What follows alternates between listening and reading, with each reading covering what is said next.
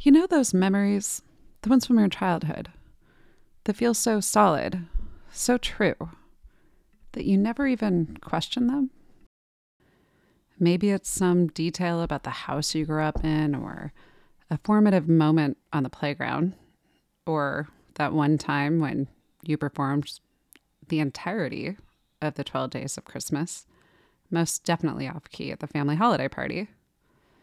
These are the memories that tell us who we are, where we come from.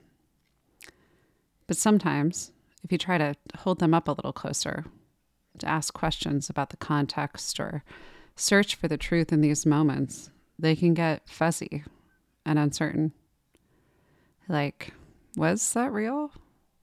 Why did these things happen in the way that they did? And then, what is real anyway? And the tighter you try to grab onto those memories, the more that they slip through your fingers. It's a little bit like a dream right after you wake up. Gone, almost as quickly as you remember it existed. When my parents died, this is what it felt like. Like I couldn't quite see the past clearly anymore. I wasn't sure about anything. I began to wonder what actually was real. Where did I come from? Who actually were my parents? Why did they do the messed up things that they did? And why did my relationships with them cause so much pain? These questions began to consume me. I had spent almost 40 years navigating these complicated relationships by pushing the big questions away, building barriers with physical distance, with my career, with sarcasm. The questions were like sharp objects that were interfering with the life I was trying to build. And now, suddenly, there I was, with both of them gone. I was released. But instead of relief, I was left feeling depleted, stoic, and also angry. And that was when this project began.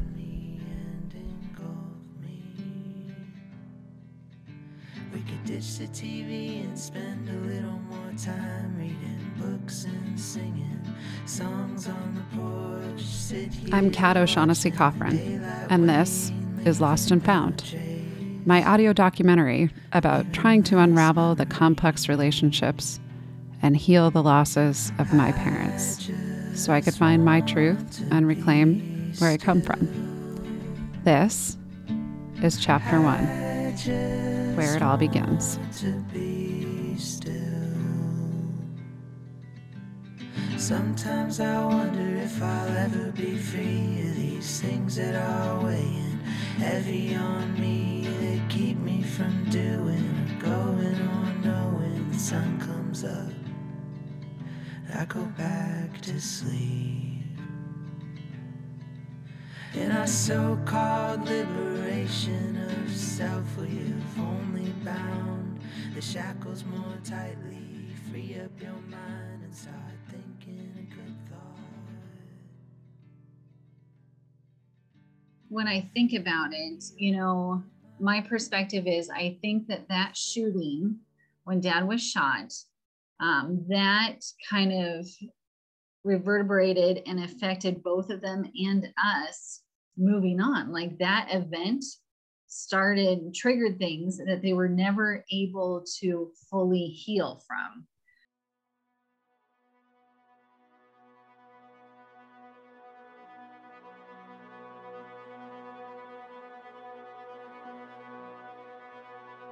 I loved your dad so much, but he was a mess.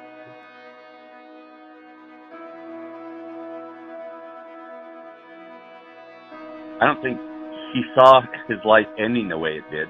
I don't think he saw that coming. Yeah. None of us do, really.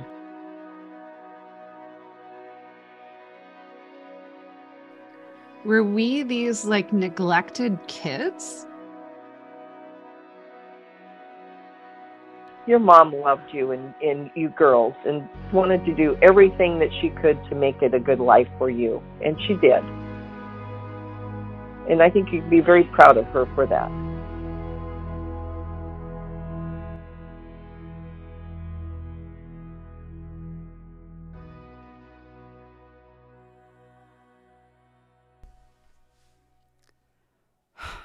Families are complicated. Mine sure was. We had it all. Alcoholism, depression, trauma, neglect, divorce, guilt, shame. We had aortic aneurysms, colon cancer, seizures, diverticulitis, multiple sclerosis, and undiagnosed dementia. When I say it like this, it sounds almost like a Shel Silverstein poem about a recipe for some kind of warped stew. But it's not a tragedy. Growing up in this family, I felt loved and appreciated. I believed I could do anything I wanted in my life. Somehow, flaws and all, my parents both made me feel loved, even though things were messy. Because really, no matter how deep the wounds go, we are wired to love our parents. That's what our hearts want to do. And for a long time, that innate love overshadowed these darker things I didn't want to see or explore. It actually took me many years to recognize how my sister and I had spent a whole lifetime worrying about our parents and navigating their separate but equally long, protracted declines. It was only later, after I started my own family, that my earlier denial turned to something like rage and resentment. I grew tired of this one-way relationship of carrying all the painful memories around these two people whose brains conveniently seemed to lose them. Gloria Steinem has said, perhaps the worst thing about suffering is that it finally hardens the hearts of those around it. And after years and years of watching my parents suffer, of waiting for them to die, my heart turned to stone. It got heavy. So when they passed, my dad in 2016, my mom 6 years later, I found myself wanting a new understanding. I didn't want to feel so heavy, so cold, so angry towards them. And then last fall, with the benefit of some time, some distance, and a lot of therapy, I found myself wondering something new. Is it possible, once you lose someone, to find them again? To disentangle the complexities of these relationships and try, with the benefit of time and distance, to understand them a little bit better so that maybe you can move on.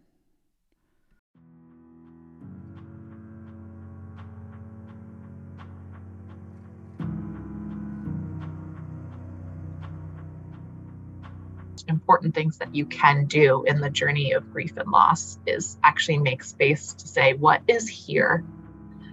Because you're always going to have the grief with you. It's not like we're checking it off a list and it's going to be like all done after this project. But it changes shape and it changes weight. And so honestly, my biggest advice is just gentleness and tenderness with yourself and those around you, because that's never a waste of time.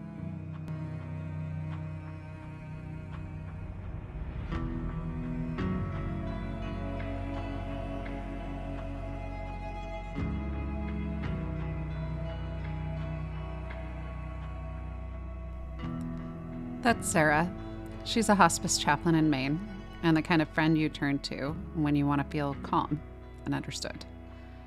She was one of the first people I reached out to when I decided to set off on this project.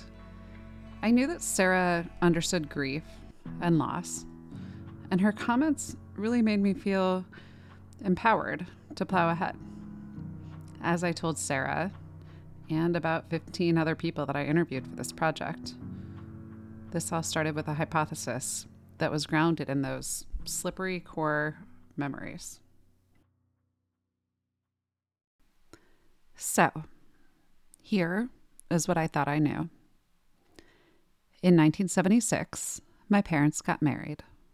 Cheryl Lynn Harris and Kevin Patrick O'Shaughnessy.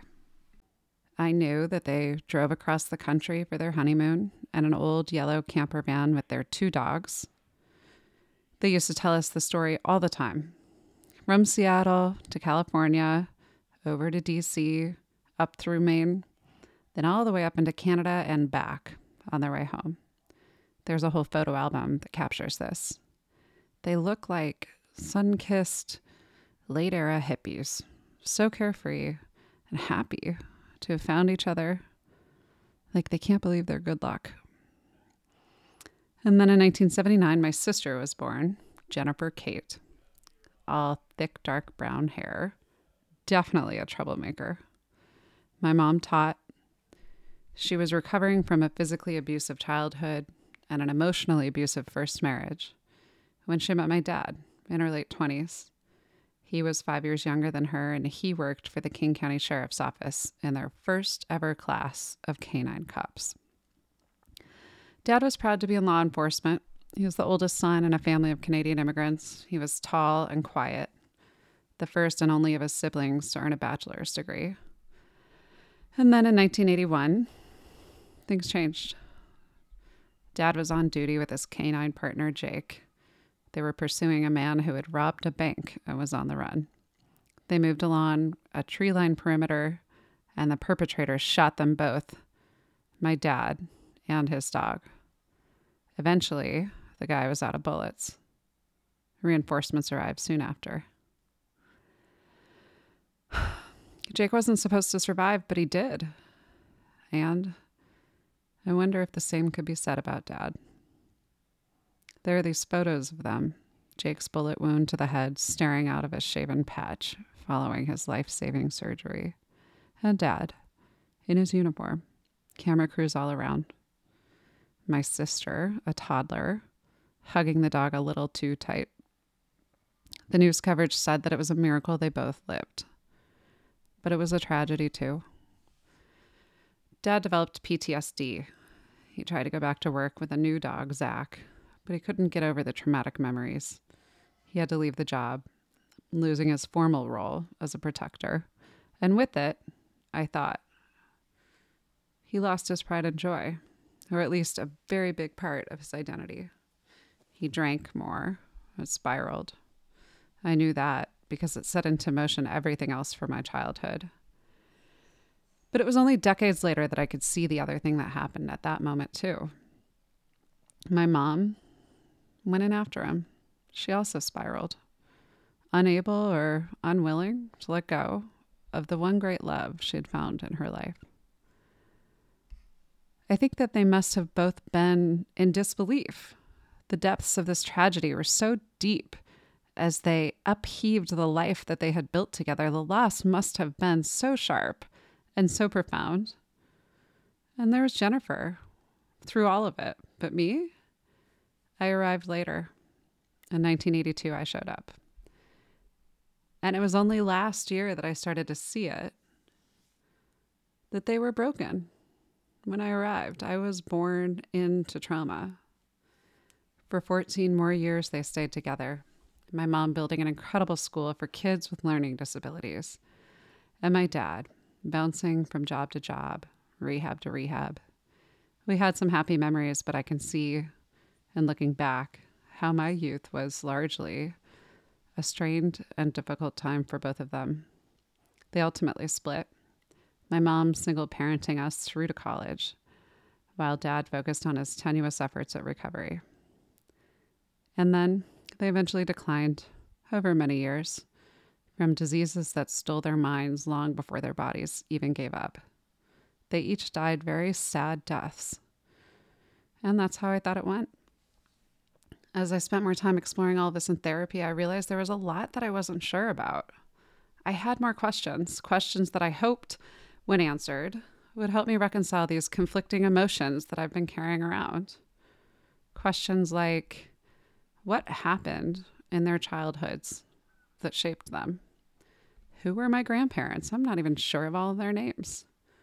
Why did my mother stop talking to her family before I was even born? What was her family like? What did I miss out not knowing them? What made my father want to be a cop? Was that his lifelong dream? Why didn't he fight in Vietnam? And then, who was my mom's first husband? What happened there? What were they like in the beginning of their relationship when they first met? What were they like as parents in the eyes of others? Did everyone know what was going on in our household? Did my mom confide in anyone? Did she realize she was compartmentalizing so much?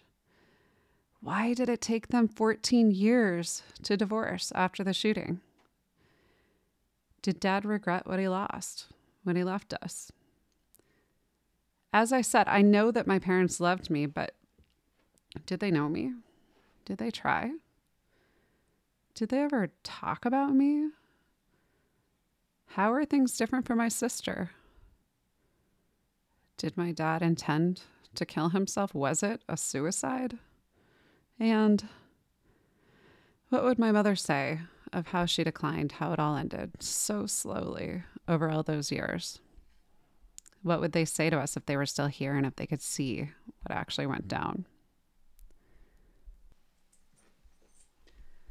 Whether I'd acknowledged it or not, these questions have been swirling inside of me for years. And I decided to go find some answers. I wasn't sure what I was going to find, but I believed profoundly that it was worth the effort. I started with my sister, trying to piece together the facts as we knew them. And then I went from there. I reached out to everyone I could think of who might have some insight. People who had known them, who had known us as a family, and as whatever we became later. And I asked them my questions. I spoke with my mom's estranged little sister, with my dad's little brother, each of their college roommates, cousins, bridesmaids, friends, fellow parents, and even the therapist who had guided me through my own transformative year. I recorded every conversation. I listened to them again and again. And then I edited it all down into a few capsules, chapters of the story that I can revisit whenever I need to, that I can share with my daughters one day. I wrote, and I thought, and I kept talking. And in the end, it changed me. I learned a lot, but not necessarily what I expected. But I did come to understand so much more about these two people, and I pulled it together here to share with you. Because this is my story. And it's not the only story I ever want to tell, but it is the one that I have to tell. It's the truest thing I know. And I hope that by releasing this and setting it free, maybe I can set my parents free too, from their trauma and their own pain. Because this is their story also, and I do love them. So thanks for listening and joining me on this journey. Let's see where it goes. I lack the courage to say what's on my mind, but I promise I will try this time.